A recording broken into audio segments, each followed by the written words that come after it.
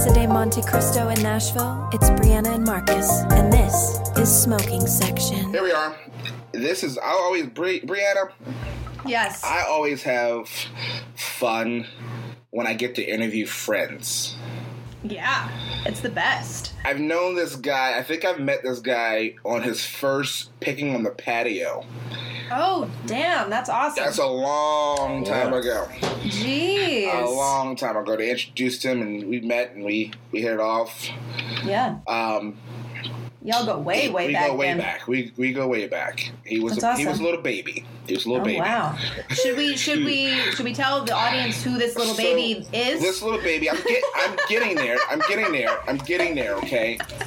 So sorry. This Continue, little baby Marcus. has had hits. This little baby has written hits. And this little baby has recently started doing this IG Honky Talk Live Tuesdays, where he's bringing a lot of his idols and perform with them, which is fucking phenomenal. So today we get to interview the one, the only, Mr. Michael Ray. What's up, Michael? That was the first time Baby has ever been involved in I felt like the scene from Talladega Nights. Yes. It's Sweet an endearing 6 pound, 8 ounce baby Michael Ray. Baby Michael Ray. Who's grown. Amazing. He's grown. He's completely headlining tours now. And for those of you who don't have any video, he is actually wearing a tuxedo shirt. Yeah, exactly. I am. It says I'm formal, but I like to party. I love it. Dude, how are you? How's it going, man? I haven't actually, I think we met, like, in Key West, Florida. Yeah, a couple years ago.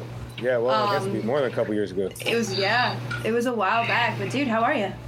Doing good. We've been, trying to stay as sane as we can through all this and missing being on the road, but fortunate that we have, things like social media and Zoom and other things that we can do to keep engagement with the fans and keep music rolling. Yeah. Which is why I started that whole Honky Tonk Tuesday thing. I just felt like, I love the 90s country music. I love country music, and a lot of those artists, I feel like they don't get the credit they deserve while they're alive to really see the impact that their music has had on artists. I don't care how many hits or whatever. If you were on radio, you probably impacted somebody in some way that made them grab a guitar and move to Nashville. And I feel like we wait till they've passed on and before we really show our gratitude towards them. And also, I thought it'd be fun for us just to bring some 90s country music to your kitchen or your living room or backyard or wherever you were at. So I started that to try to stay busy, and it's kind of taken off bigger than I planned, honestly. I just thought it'd be something we did for a few weeks, and then it kind of started rolling. Yeah, no, that right there, that's something you don't start for a few weeks and then be like, oh no. When you have guys like Clint Black coming on to play with you, and you have guys like Aaron Tippin and Mark Wells, you can't. That's not something you can just be like, oh, I'm just gonna do it for a couple weeks and be like, oh, who's next? No, Vince Gill, Alan Jackson, who's next? Who's next? What is he doing? You can't be doing that kind of stuff. Yeah, you're right. I love that. That's what I was actually gonna ask next. Like, who you had on there, and that's amazing. I've opened for Clint, and I've done some shows with Mark. Like, these are some killer guys. Yeah, and it's been really cool for me to be able to become friends with these guys that I grew up idolizing and who are big influences to me. There's my family had a band. That's what got me started in music back when I was in Central Florida. And so Clint Black, when I was born, Clint Black was really coming out right about that time. And he was, it was him and Garth and all of that, just the big boom of that late 80s into the 90s. And my family was playing Killing Time and a lot of those Clint Black songs. And so I remember riding around with that cassette back in the day with my dad in his truck. And then to now see Clint Black's name pop up on my phone and have him be not only just an influence, but somebody that I look up to, as a man as well, and all of the things that he does. He's just somebody that's real inspiring. It's just really cool. And then sometimes I got to tell y'all this. So the other day I was on the phone with him. He sent me this song that he wrote with Steve Wariner. And then he goes, Michael, hang on one second. And then the phone goes silent. And then it comes back on, and he's like, hey, Michael, you there? And I'm like, yeah, man, I thought, he walked off. He's like, Steve, hey, you there? And I was like, Steve Warner? And he said, hey, Michael, how you doing? I was like, hey. I said, hang on one second. Y'all got to allow 13-year-old me to fan real quick. And then we'll get right back to being friends, and everything will be cool. But this is not what I thought my Tuesday was going to be. So, it's been really fun to grow up, relationships with these guys and other artists that I've, like I said, I look up to and kind of be able to share my platform with them, because I think all these artists have a hand in our platforms that we have now, because without them, we wouldn't have had inspiration coming through the radio. Yeah, absolutely. Who would you say of like the guests that you've had is the one who's literally like inspired you the most? Has inspired you as like an artist? Probably Clint, just because of growing up with my family, and they had that band at that time, and Clint Black was one of my dad's favorites. So he was always in the truck. I remember Dad telling me stories when they went to the barn to see Clint Black for the first time. I think it's his first cassette ever came out, and then they went to see him at the TD Waterhouse a year later or whatever. So I would probably have to say Clint Black, just because it was around me so much because of my dad. So will there be now that song that he played you? Will there be a Michael Ray and Clint Black duet? Man, I'm always in. I mean, I tell them all the time. Let me know when you're ready, Clint. Dude, that's awesome. That's awesome. So growing up in Central Florida, I didn't realize that you were in a band with your family. Mm-hmm. So did y'all play? Yeah, I had no clue. I had no clue about that. So did y'all play the Florida market, or did you just outside of Florida too, or just? So the original band was my dad, my uncle, my cousins, and my grandfather.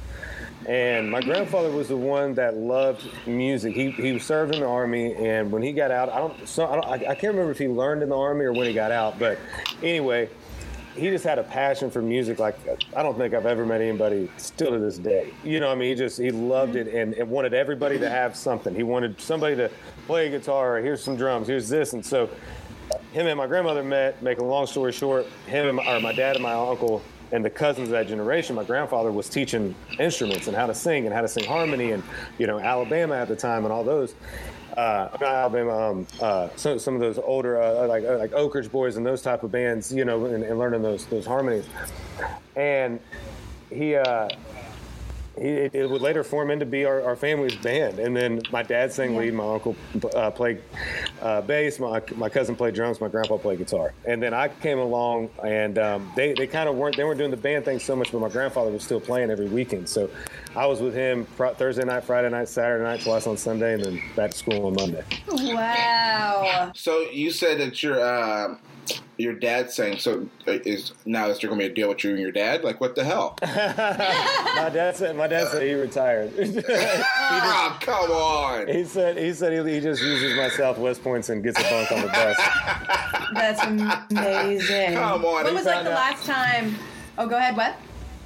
He found out about my Southwest points, and so now he bypasses me and goes straight to my tour manager. Yep, there you go. He's retired now, so my stepmom kicks him out as much as she can. So this whole all being at home is, she's like, when are you going back out on the road to? That's awesome. I was going to ask, does he go on the road with you at all? Does he do anything musically with you just for the hell of it now, or? Yeah, we jam, whenever we're together. I think when you come from a family of a lot of people that play an instrument or sing, within time, someone's breaking the guitar out. And so we definitely jam whenever we're around a fire back home. But overall, I try to bring him on the bus into places that either I think are places maybe he hasn't been to that he would enjoy, or if it's a big moment, big show, or a place that I want him to be at. Like when we played Red Rocks, he had never been to Denver and obviously never saw Red Rocks, so we played with Old Dominion, and I flew him out there, and he rode the bus, and just those moments are a lot of fun, and to be able to share them with him and somebody that was a big inspiration to me, and then somebody that helped me obviously grow in more ways than just music. For me and him to have those moments together is pretty cool. Makes them, for me, makes it that much more special. Absolutely. I love that, dude. I love that. Being able to create music with your family. I mean, I'm sure you know this. There's nothing like a family harmony and stuff. Yeah. When you're there, just singing with your relatives is unheard of. Unheard of. I don't know that feeling. I've never sang before in my life. That's a lie. I was in a church choir, and that's about it. Look at you. Look at you. That's about it. We all start in church. They all start in church. Yes, that's somewhere, man. We keep it in church too. Most of us should keep that shit in church. Yeah, so we should still be playing power chords. Exactly. Yeah. When you so at what age did you start actually going, doing your own thing and made the decision to, hey mom, hey dad, hey grandpa, I'm going to actually go out here and start doing this musician thing on my own and start running around with a band of my own and trying to be an artist and try to get myself signed? I was probably about 16 when I started playing bars, man. It kind of happened funny because I was already playing shows, like I said, with my grandfather. And we were playing a lot of the traditional country music. That's what I was raised on at the time, and still to this day what I love to listen to. And so I was raised on a lot of that stuff. So I don't really have a big repertoire of like modern stuff. And I was working at this place called Music and Stuff, this mom and pop music store. And I was teaching guitar lessons, and I was in the back before my student came. Randy, the guy that owned the place, I was talking to him. I was like, "Hey man, how do you get your foot in the door? Like how do you start playing around?" And he's like, "Oh, you just gotta go up there and book yourself." And I was like, "What? I really don't know how to do that." And but student came, and then in between time, a guy came in that owned a place called Shays, and he needed somebody to play that Thursday. This was Monday, and so I leave. Or I take the student out, give him back to his parents, whole deal, and Randy goes, "Hey man, what do you got going on Thursday night?" I said, "Not much." He goes, "Cool, you're playing Shays." And I was like, "Oh, you want me to come sit in?" He's like, "No man, you got your first gig." So I had to learn 4 hours worth of shit that wouldn't bore the hell out of some people that didn't grow up listening to some of the stuff I grew up listening to, and it kind of started then, man. I just kind of always knew. I don't know. I feel like even as a kid, I knew that this is what I wanted to do. But around that time is when I started getting bit by the bug and really wanting to. Knew that I wanted to graduate high school as fast as possible and get to Nashville. So you were a youngin' when you kind of got into all of this. Yeah. I was playing bars through high school, and then out of high school we started. They let you in to play these bars? Hey, you got to know some people. I come from Look a big at family you. in a small town. You know what? Yeah, you got to pass there. So would you say, like, everybody obviously sees your fame and success and everything, and a lot of people don't get to hear about kind of the in-between, though. So tell us a little bit about that. Just kind of like, what was the struggle like? Because we all know it's a 10-year town here, It's not just, hey, Michael Ray's on the radio. There's a lot before that. So tell us a little bit about that. Yeah, when I first moved to Nashville, to kind of go further, I met a guy named Jeff Hurst, who's a firefighter back home in Lake County. And him and I started writing songs together, and he was who got me into some of these places in Nashville. He had already coming back and forth, taking meetings, and I was still learning a lot of the business. I was what a publishing deal even was, learning who was who and what went where. And he was already ahead of me on that, so he helped me learn all that. And the guy named David Preston that works at BMI, we had a meeting with him, and I played him some stuff, and he's like, "Man, what you're playing?" Now at this point, we're already playing bars in Florida. We're already, I'm acoustic 3-4 nights a week, sometimes 5, and it's going really well. We're packing out places, but just really not knowing what the next move is. Like we're growing, it's fun, it's fine, we're making money and moving, but what is the next step? So he asked me what I was doing. I told him, I said, "Man, I guess I'm going to move to Nashville." Now keep in mind, this was about 11 years ago, so it's like he was looking in a globe, for where we are now. He said, "Man," he goes, "You need to go to Florida, put a band together, and try to become the biggest thing in Florida you can possibly become, and then move." He said, "Because it's going to come a time where having showcases is not how people get record deals anymore." He goes, that's going to come to an end. He said, "You're going to have to bring something to the table to make these labels start recognizing you. That's where it's going." So now it's exactly where we're at right now. You look at Kane Brown, you look at Kane, and a lot of people built this massive following before they ever got a record deal, and so I didn't know anybody of them because I had nobody else to bounce the idea off of. So I was like, all right, hell, we're putting a band together. So on our way down, we pieced together people that we knew that played and put a band together. And I started going to these clubs, and I would go in and I would say, hey, book us for free the first time, and if you like us, then we'll talk about pay the second. And I walked into this place called Boots and Buckles in Lakeland, Florida, and walked in, and this guy who's John, who's like family now, he owns the place. So I went in with my silly little press packet and like the 10 fun facts about Michael Ray and all the, you know, all the and stupid cheesy photo we had, and went in there and I was like, hey man, you know, here's what I've been doing. Here's my numbers. I put a band together. And he's like, all right, well, whatever. It kind of blew me off. And he calls me and he goes, hey, what do you got this date? And I said, nothing. And he goes, well, have you open for Jason Michael Carroll's sold out show? Jason was pretty hot at the time, so. I said, perfect. And I rehearsed for that damn thing like it was the opening of the Grammys, man. I was every night. And wow. And so we went on, and sometimes things just happen for a reason. And sometimes the stars aligned. It's bigger than us. We don't know why, but it was just one of those nights where everybody was on. Nobody could do wrong. And you never know who you're playing to. That's the big thing for anybody that wants to be an artist. Is it could be 10 people in the crowd, but you don't know who one of those 10 people know. You don't know who they are a lot of times, you know. So always know that you don't know who you're playing to. You don't know what that one moment is where that stars do align, and it helps you skip about 40 rungs on the ladder, you know, for a little bit. Yeah. Right. And it really helps you out. And in my case, it was this night. And a lady named Sarah Michaels asked for a CD, and I didn't know. You know, she didn't say anything. She said she was with a radio station. So I gave her the CD, and then a couple of days later, my buddy called me, and he was like, hey, bro, you're on the radio. And I was like, for what? And he goes, no, like, you're on the radio, man. Like, they're playing 23rd Psalm on the radio, which is the song that we had at the time. And I was like, man, I don't even think that's legal. I didn't know. You know, I was like, I don't know how any of that works. I said, how did they even have it? And he's like, man, and he's like, he called me a few names, and he's like, man, it was Kenny Chesney, you, Jason Aldean. I don't know the laws. I'm just telling you, you asked us just on the radio. Like, I don't know anything about, I don't know anything about any laws. I just know that you were on the radio. And and then it started kind of snowballing from there, and we were able to, you know, start selling hard tickets. And so then I decided to move to Nashville, and I lived in a 2-bedroom, 2-bath with 5 other band members. And I'd go to Florida. I'd go to, it was, I mean, we had a lot of time. That's hell. Yikes. My keyboard player slept in a closet for 2 years. I slept on the floor. We had our tour van. That was the only vehicle that we had for a majority of us. So I think 2 of us had cars, and then I had the van. So we were always piling in the van. It was before Uber. I really felt like we missed a good calling. We could have had a good time. Good God. It's good now. It worked out in the end. It worked out in the end.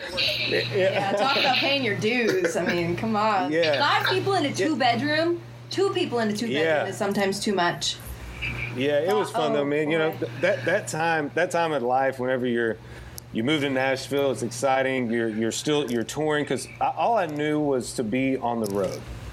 All I knew is you got to make fans, got to go out. This was before Facebook really took off, before YouTube, of a lot of like the people like getting, you know, using that big social platform to get a widespread of his music out there. That was just before all of that started becoming popular. So it was like, well, I guess you do what Waylon did. You do what Loretta Lynn did. You do what all these men and women I grew up watching did. You go bar to bar, fan by fan, you know, and start building this. And I was fortunate to have a good team back home in Florida between Bartow Ford and, you know, other people that really helped me out to have a van and capabilities to make that happen. So it was a fun time. You know, it's definitely there's something cool to being young and dumb, you know, and just kind of touring and seeing the world for the first time, and it was fun. It's so true. Being young and dumb, you're fearless a little bit, you know. Yeah, man, absolutely, man.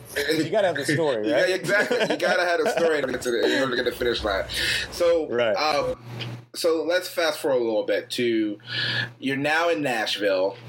I'm sure by now you're writing with different writers and you're meeting new people and things like that. Let's talk about your pub deal, on how you got your pub deal and the day that you realized that you were getting a pub deal for the first time.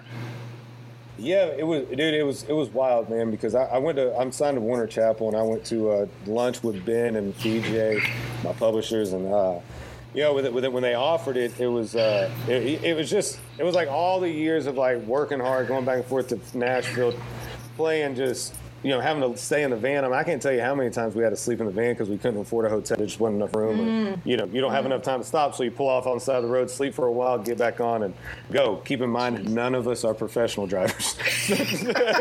None of us should have been really driving. So safe. Thank God. My guardian angels are safe for sure. Yes. It was all those times and all those sacrifices that not only on my own, but for my band, their families, my own family, my hometown of Eustis that allowed me to grow and allowed me to suck, honestly, in those bars in the early days, and God knows what some of that stuff sounded like, and some of those local musicians that helped me get my sound right, I felt like it was kind of like a big victory for all of us, is why I had my first music video in my hometown, because I felt like that whole place had such a big part in helping me get to where I am. And I think being around people that allow you to suck but still support you, is a good thing. It allows you to grow, and they believe. And man, they would come every Friday, every Saturday I was playing somewhere, it'd be packed, and it was fun, man. So having that day kind of felt like we all kind of did it, everybody collectively gathered. I know Ben, and Ben we play poker together. Oh, okay. Ben loses money quite a bit. That's why he works so hard. That's why he works so hard. It's like he loses money. Ben loses money quite a bit. His money, man. No, I'm not, because I'm not playing. I'm just watching. I'm not trying to lose my money. You're just an observer. Yeah. Smart man. I'm there for the whiskey and the conversation. Fact. That's why I sit next to my rich friends at the blackjack table. That's why this. I was like, nah, man. I grew up in a trailer, and I ain't spending that. But you can. I'll take a vodka soda. Yeah. That's what I told Jimmy last week. Jimmy, we went to dinner for his release of Stain. I'm like, oh, what I'm drinking is on his tab. Yeah. He just looked at me. I said, "You got money coming in right now. What I'm drinking is on his tab." Hey, fat man, he can't take people out to celebrate your success. There you go. You guys have a barbecue. You got a limit. You got a limit. Bring the open bar. It's a family barbecue. But I ain't going to Jeff Ruby's. I ain't going to Jeff Ruby's. No, took us a damn LA Jackson or whatever. I'm like, okay, cool. That's a cool place. On you. Have so much fun. Not paying a dime. Not paying a dime. So, see, it's easy being a girl because I don't have to buy drinks anywhere that I go. Yeah, I hate you for that. Yeah, so we don't have that same issue. It's funny how that doesn't work for me. It's funny how that doesn't work at all. It doesn't. Funny how I'm always buying drinks. It's funny. I'm really trying to. I wonder what the common denominator is here. I don't know. I couldn't tell you. I'm just life. Marcus, how many free drinks you got this month, man? Hey, if it wasn't for Jimmy, it'd probably be like it'd be zero. It'd be zero. If it wasn't for Jimmy, it'd be zero. Wow. Oh my God, you guys must not have very much money because you guys have to buy all of our drinks. Yeah. And that's the thing. Here's so it's the like if reason you why buy we're us one, we're like, oh, we like 4 or 5 more. Yeah, fine. Bill's $100. Oh, thanks. No. It's just kind of. No. I don't you just put out your game plan all over here. So if you're going to edit this and that's out of here, I'm going to call somebody else. That shit better make the clip. I'm telling you. Your girlfriends are texting you going, oh my God, you told her secret. No, you keep that in there. You keep that in there. You keep that shit in there. Give us guys one. I'm just trying to be nice. I'm trying to look out for the men, okay? You guys should be thanking me. I appreciate that. I appreciate it. That's why I don't buy drinks anymore. There you go. Smart. So I don't buy drinks anymore. No. You're a smart man. So, oh boy.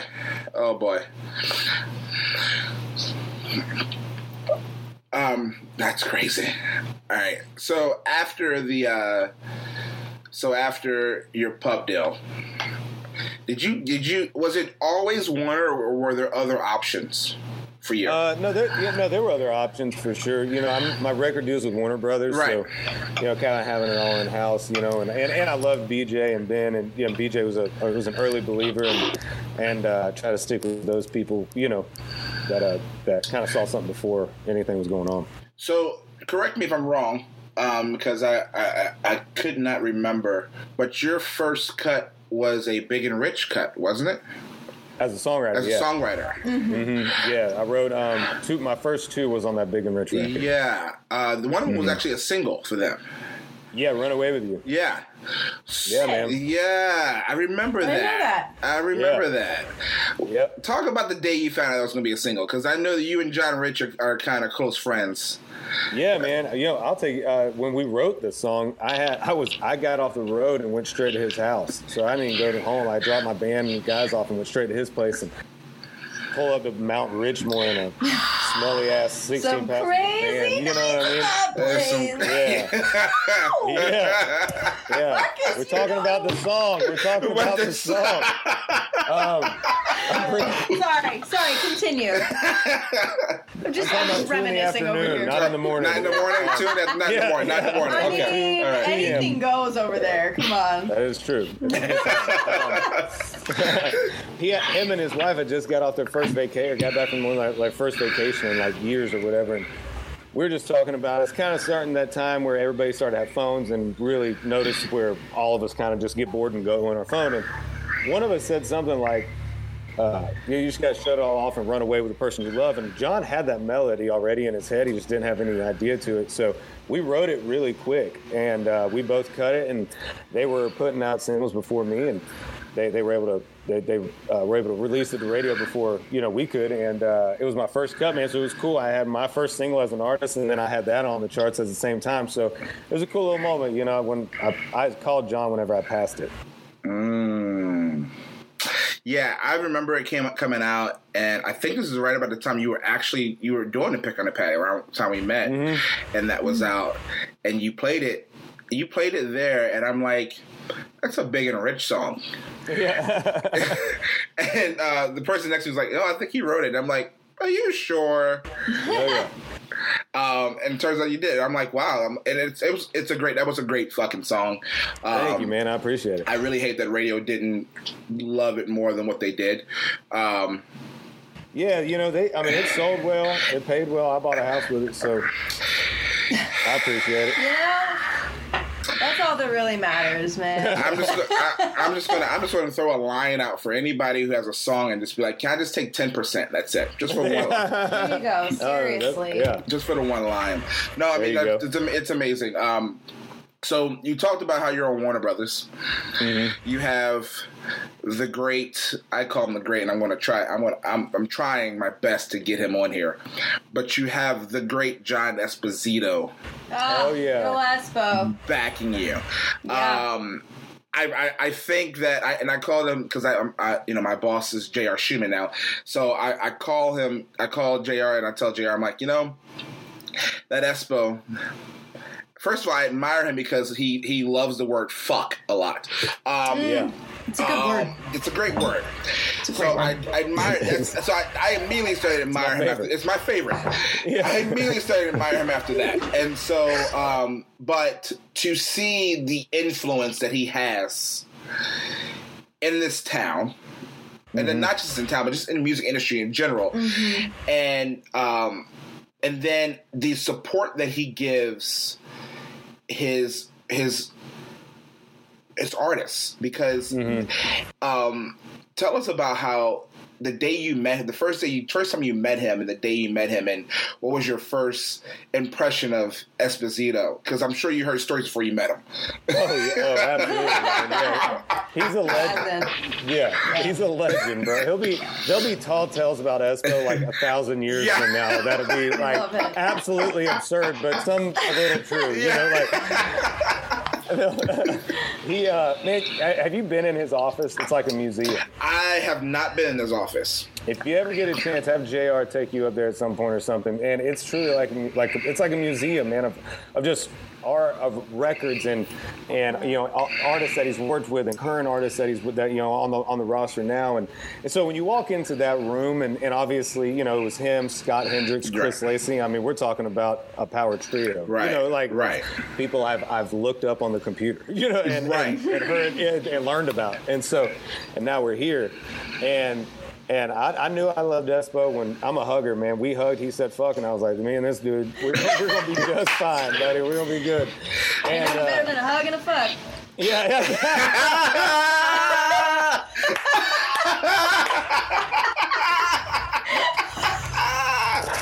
It is good. Sorry. Man. I hope my mother never listens to this podcast. That is not getting edited out. If your mom can't appreciate that, then I don't know. I mean, that's brilliant. What? Way to go. Way to show up. Guys, it's quarantine. Come on, I'm a little lonely over here. This isn't the tall tale I wanted to start. Oh, man. But Anyway, so after a nice hug and a fuck, after great. Man, this is gonna bite me in the ass.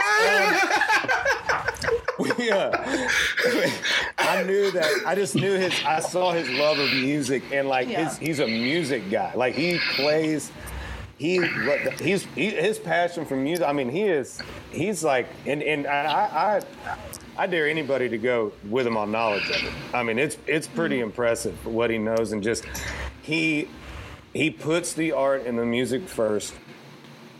And then the business and stuff second. I think he gives you enough room to be yourself. He gives you enough room and the building for your team to really utilize every aspect of what you have at Warner, and doesn't try to, just really let you breathe as an artist and make the record that you want, and he guides it with you, and he's a part of all of our stuff. Through it all, but it's just I think with Espo, what you see is somebody that he's a fan of music, like we all are, and just like all of us, we somehow ended up being able to make a living out of it, and he just, I think that's one of the cool things about him is I think the music's always first with him. Yeah, and then the bourbon so and Foster's. Yeah, that's something that's so important. I mean, especially things are changing. I mean, you've been here long enough. You know that the business is vastly different than it was even 5-6 years ago.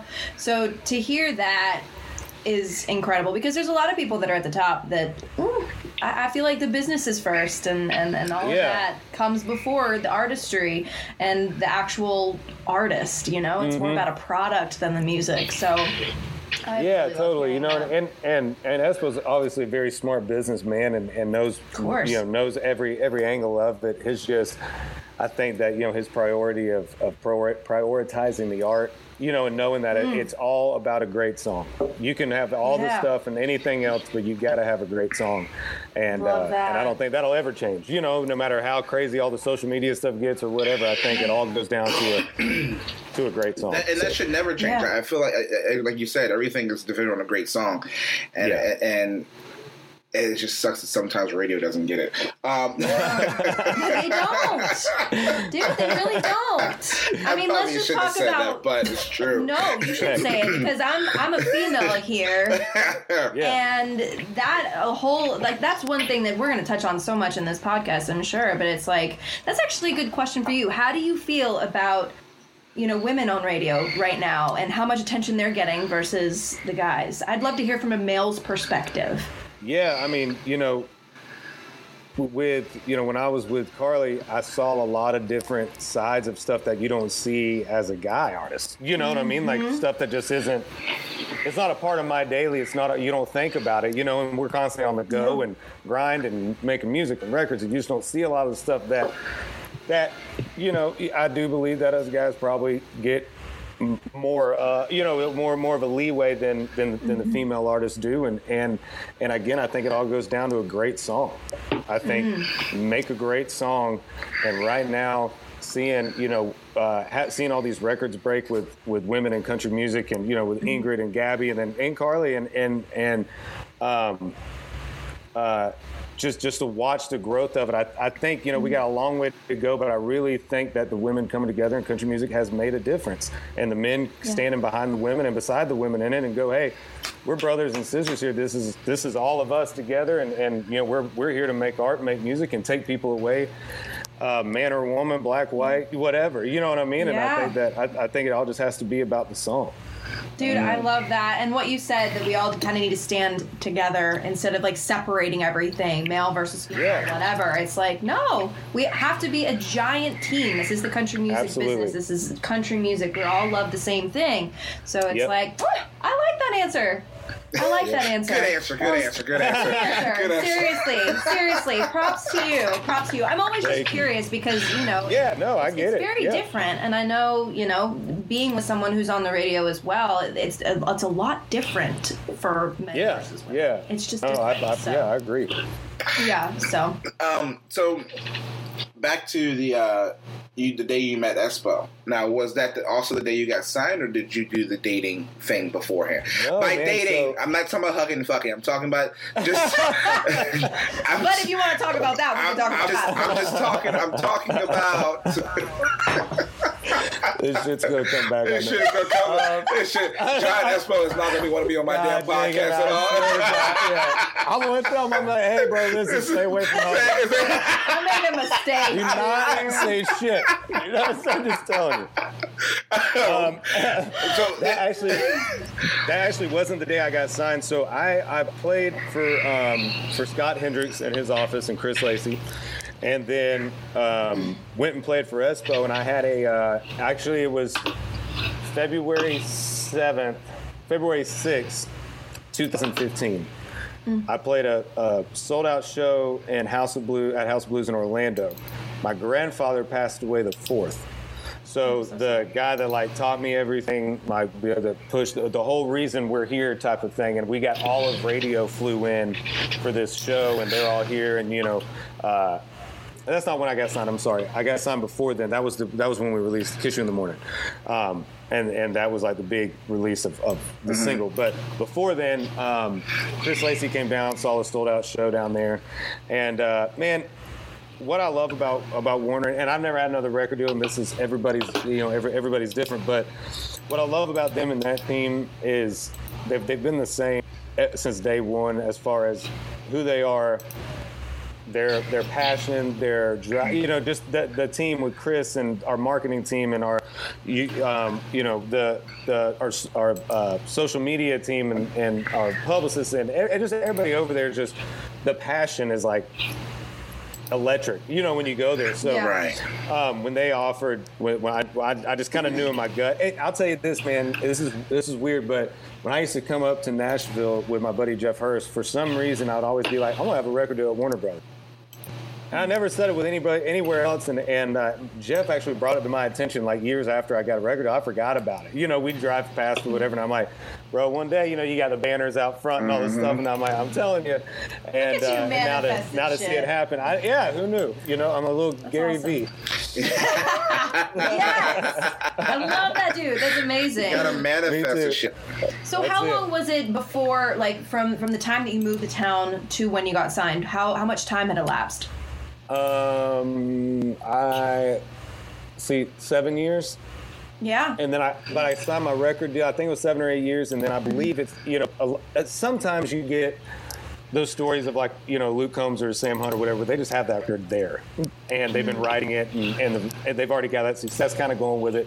Yeah. But a lot of times, you might sit at a label and work on a record and write and do whatever different things till you get that first few songs that they feel are ready, and that there's there's so much about timing in this business that people don't realize. It's like I didn't realize until honestly I got a record deal, and we started kind of going and figuring out shit on radio wise. I was like, what do you mean timing? Just put it out, they play it, right? And I was like, you're way wrong. They don't. A lot more than that. Yeah. But yeah, I just had a blank. What were we just talking about? We were talking about the time between moving to town. Yeah. So when I signed my record deal, it was about a year and a half, I think, before Kiss You in the Morning came out. Okay.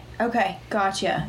So I guess altogether about 9 years. Yeah. So that's crazy. Wow. Dude, 10-year town. I never thought about it. You said it, yes. But it's a 10-year town. Yeah, this is the 10th year that I'm in Nashville. Wow. It's the 10th year I'm in Nashville, yeah. Oh my gosh. I have you guys 11. here. Look at that. 11. Oh, yeah, 11. So then you moved in 2009. Yes. Yeah. So when was the flood? That was 2010 in March. So funny thing, I had went to the Opry for the first time the weekend before. Oh wow! And saw Chris Young and Jimmy Dickens. Okay. Play, and it was really fucking cool to see that. And then literally the next weekend, I couldn't even drive home because it was flooded. Crazy, man. Jeez Louise, that whole thing was absolutely insane. So you moved before the flood, then? So you were here. I moved right after the flood. Oh, you moved right after. Okay. So 2010. So it's 2010. Yeah. So 10 years. 10 years. Yeah. 10 so we were just saying, okay, all right, okay. Yeah. I didn't go to college. Gotcha. You didn't go to college? I didn't go to college. I went to Shay's Bar and Grill and Kickin' Chicken on Friday night. It's all right. There you go. Come see me 9 to 1. That's what they call the College of Hard Knocks right there. Exactly. Right. Gotta get the experience. Gotta get the experience. That's all you need. And speaking of hard knocks, we're going through the weirdest time in world history right now. The music industry is completely changing. People's lives personally are changing. How have you been during all of this, not being able to gig, not being able to play, not being able to really write, and life's just not normal? How has that been for you? It's been a whirlwind.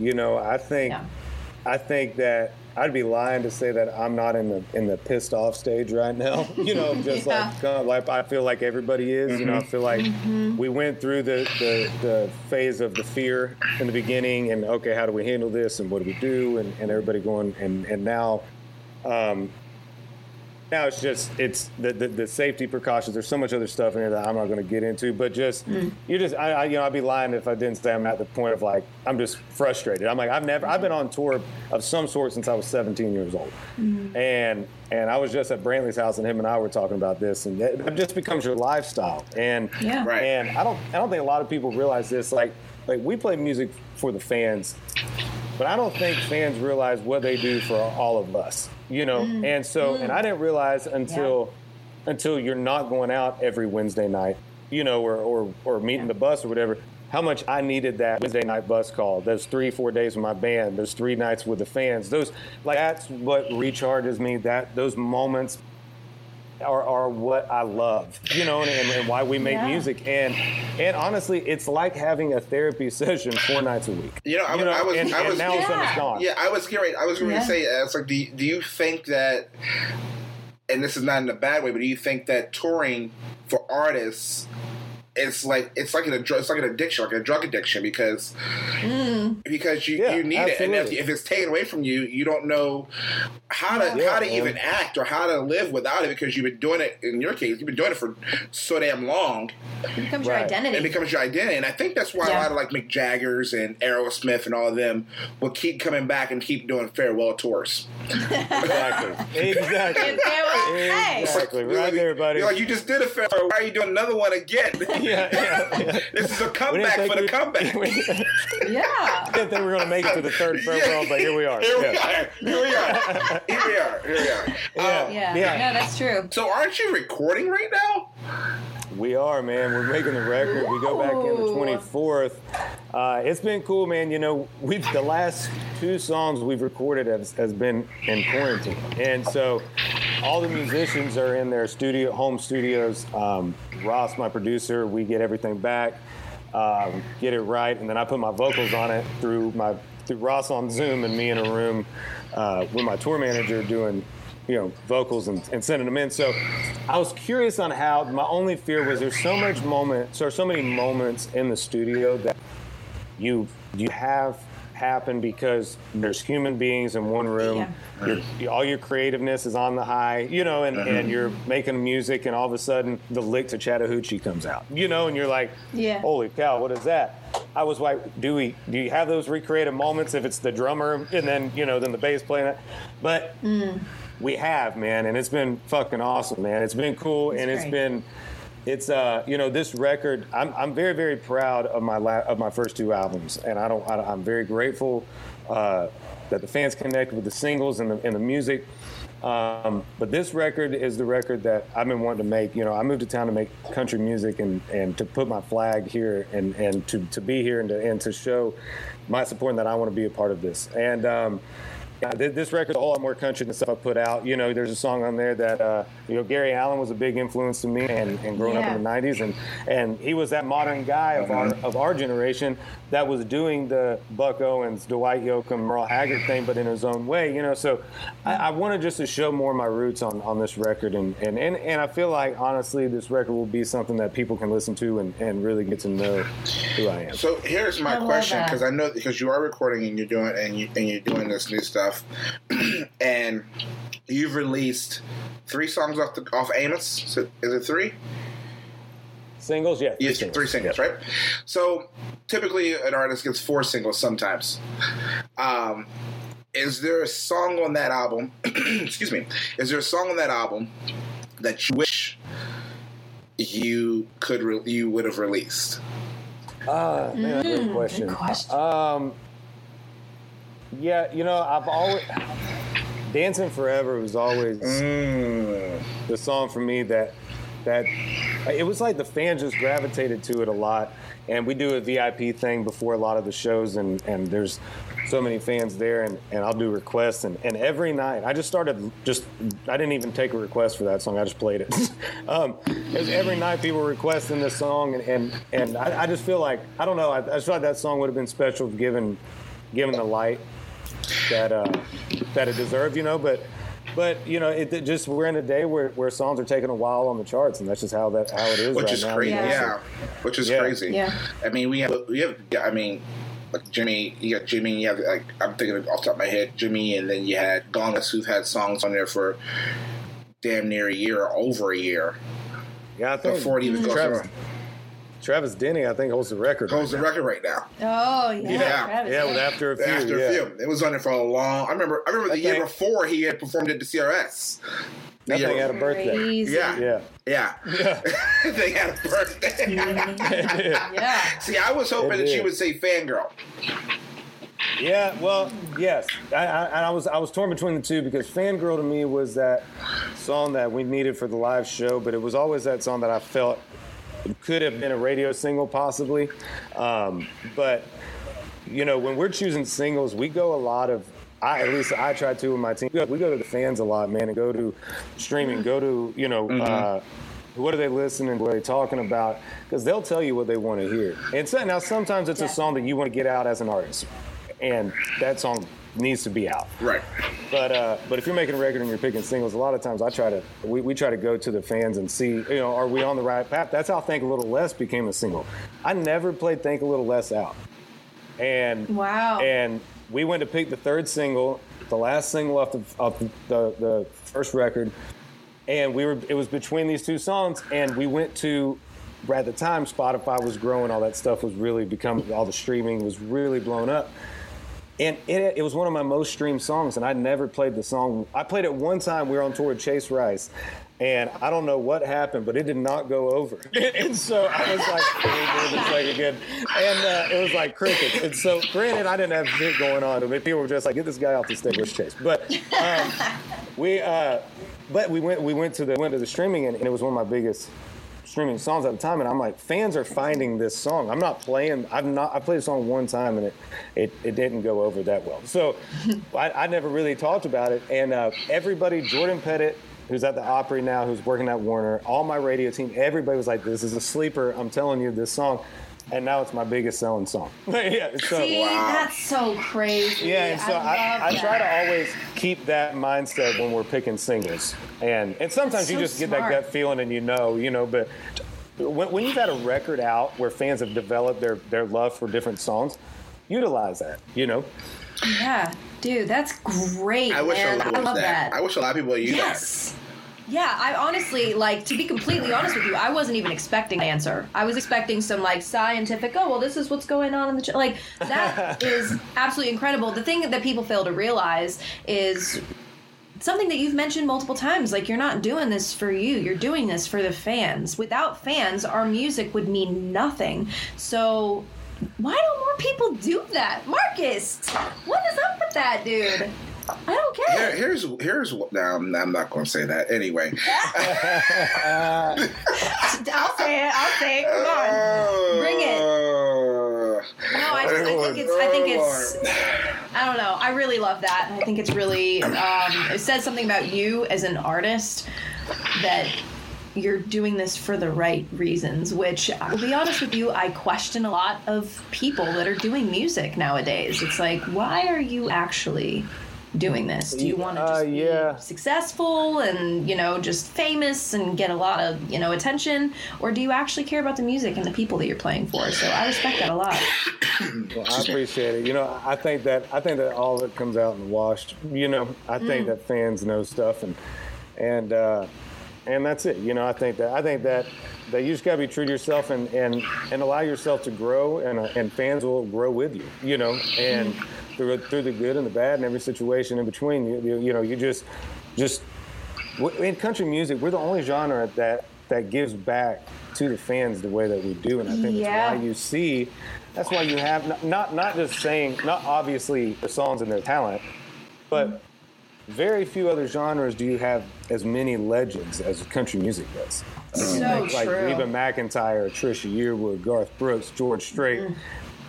These people that are, the list goes on, Dolly Parton. You got the Carrie Underwoods coming up. Right. But you got these legends that they're still, George Strait can still put 50,000 asses in a You're place. right. You know what I mean? Yeah. And it's because the fans are growing with them, and we have things like, it was Fanfare at the time, but CMA Fest and, CRS, which is, I guess, more towards radio, but there's still fans involved, and I just think I think that's one of the many reasons why you see the longevity in country music that you do.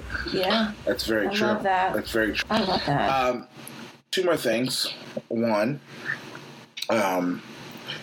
any additional advice you have for aspiring artists who are up and coming, may not be signed to a label, or even ones who are, just got signed to labels, just got their pub deals, or hell, even just moved to Nashville, because even though it's a fun, and we talk about how much we love Nashville and how fun it is and how great it is, it's still at the same time a scary place for a lot of newcomers and baby artists. It's all coming back around. And baby artists, it's still a scary sight, and I feel like, especially with this quarantine thing going on, I feel like a lot of people have kind of given up on their dreams because of the quarantine, because now, the music industry is making money. Well, no, there are other ways to do it right now, or there's other ways to survive. But I also think the people who come in and make it for money, then you should not be in the industry at all. But no. Yeah. Just Let me tell you this right now. If you're in this shit for the money, call me. Call me. Years. You got a few years. You got about 9.5 years on that one. Exactly. And even then, man. I think that if you're an aspiring artist, musician, songwriter, what a fucking time to be that. Like, if you are a teenager writing songs, if you're in your early 20s, if you're 40 years old, who cares? Right now, we are stuck in a time where the world is just completely shook all over, and we're at our homes. And if you can write songs and you can hone that craft, what a better time to do it than right now. Whenever there isn't anything else. And guess what? Between what we're doing right now and these, the world is at your fingertips with this stuff. And if you learn as much as you can about the music, that's little things that I look at and I'm like, damn, man, I wish we had that at that time. Like all the stuff that is so quick and at your fingertips now. And I would write and I would play and I would do YouTube videos and lives and just start building that fan base up. And what David Preston told me 10 years ago is way more. There's way more truth to that right now than there was 11 years ago. You know what I mean? It was like you see in the future. And I do believe that. And I believe just from a business standpoint, the more that you can own as an artist, the better, obviously. And if you're writing songs and growing your craft and growing your brand and getting better as an artist during this quarantine time and this crazy time, when it comes out, I'd encourage everybody to have a stockpile of stuff waiting, and just get ready to and hit the ground running whenever and whatever that is. Right. Next year. But I just, and for anybody that's moving to Nashville, it is a fun town. Do not let that get slippery because it can very fast. Trust me. And dude. And I think that being in the network, going out to the whiskey jams and the revivals and going to picking on the patios and those things where you can meet people that you just don't know where the music industry is taking the next person. You're talking to somebody that might just be Joe Blow, but might be the next John Esposito in 20 years. Right. That's gonna be me. That's gonna be me. That's gonna be me. Hell yeah. Manifesting. I'm manifesting that shit. That's right. Manifesting that shit. That's right. There you go. Sorry, continue. No, I would just end that with main thing is to play as much as you possibly can. And even though the bars are shut down, thank God we got technology to where we can do things like this. We can do lives or videos or whatever it is and still release music. And that's whether you're a signed artist or somebody in the middle of nowhere at your home studio, whatever it might be. Yeah, that's awesome, dude. I have one quick follow-up question to kind of all of that. Where do you see Nashville going in the next year or two? Where do you think that all of this is going to end up with just everything that's going on right now with COVID and all of that? I don't know. I know Warner Brothers is getting a makeover, so it'll be brand new by next year. Yeah, they are. Yeah, get stuff done. I don't know. That's a really hard one to think about because it's scary not having the certainty of anything. There's light at the end of the tunnel, but that light keeps getting pushed back and then pushed back a little more and then pushed back a little more. And I don't know. I think a lot of artists are having to. I think there's a lot of people writing songs. I think that we're going to get hit with some incredible music once this all does go away. Mm-hmm. I don't doubt Nashville ever. You see the tornadoes, you see the flood, you see everything. It's like the Rocky movies. They don't. Right. It's like, oh, you knock us down, Nashville's we come together. Strong. Yeah, guess what? Yeah, so absolutely. I don't know business wise, but I do know that I have never seen a city come together like this city does for their community, for their people, and I think that whenever this does get back to normal, I think Nashville is going to be the most booming place possibly on the earth. I don't know. Yes. That's very true. We love to see it. Yeah, I think I'm happy to do it. I'll be down there. But I think I just think that there's. I think that's a. I think, like I said, I don't know anything else about where stuff might go, but I do know that this community is contagious with just pride and who they are and their community. And, it's been really cool. And I think it's gotten closer over the last 5, 6, 7 years. Right. And it's been a really cool thing. Right. Awesome. I got one more thing. We're going to do a little rapid fire question for you. All right. Fun. Only 5 questions. It's only 5, and it's all your favorite. So you just answer the moment you just think about it. Deal. All right. Deal. Yeah. All right. First question: favorite guilty pleasure TV series? Oh dear God, This Is Us. Wow. Okay. Favorite. So good. Favorite Clint Black song? Oh, Killing Time, man. There's a video of me in a diaper as a baby, not an adult. But the fact hang on. I gotta go back. I am not giving you any more ammunition, damn it. That's not happening.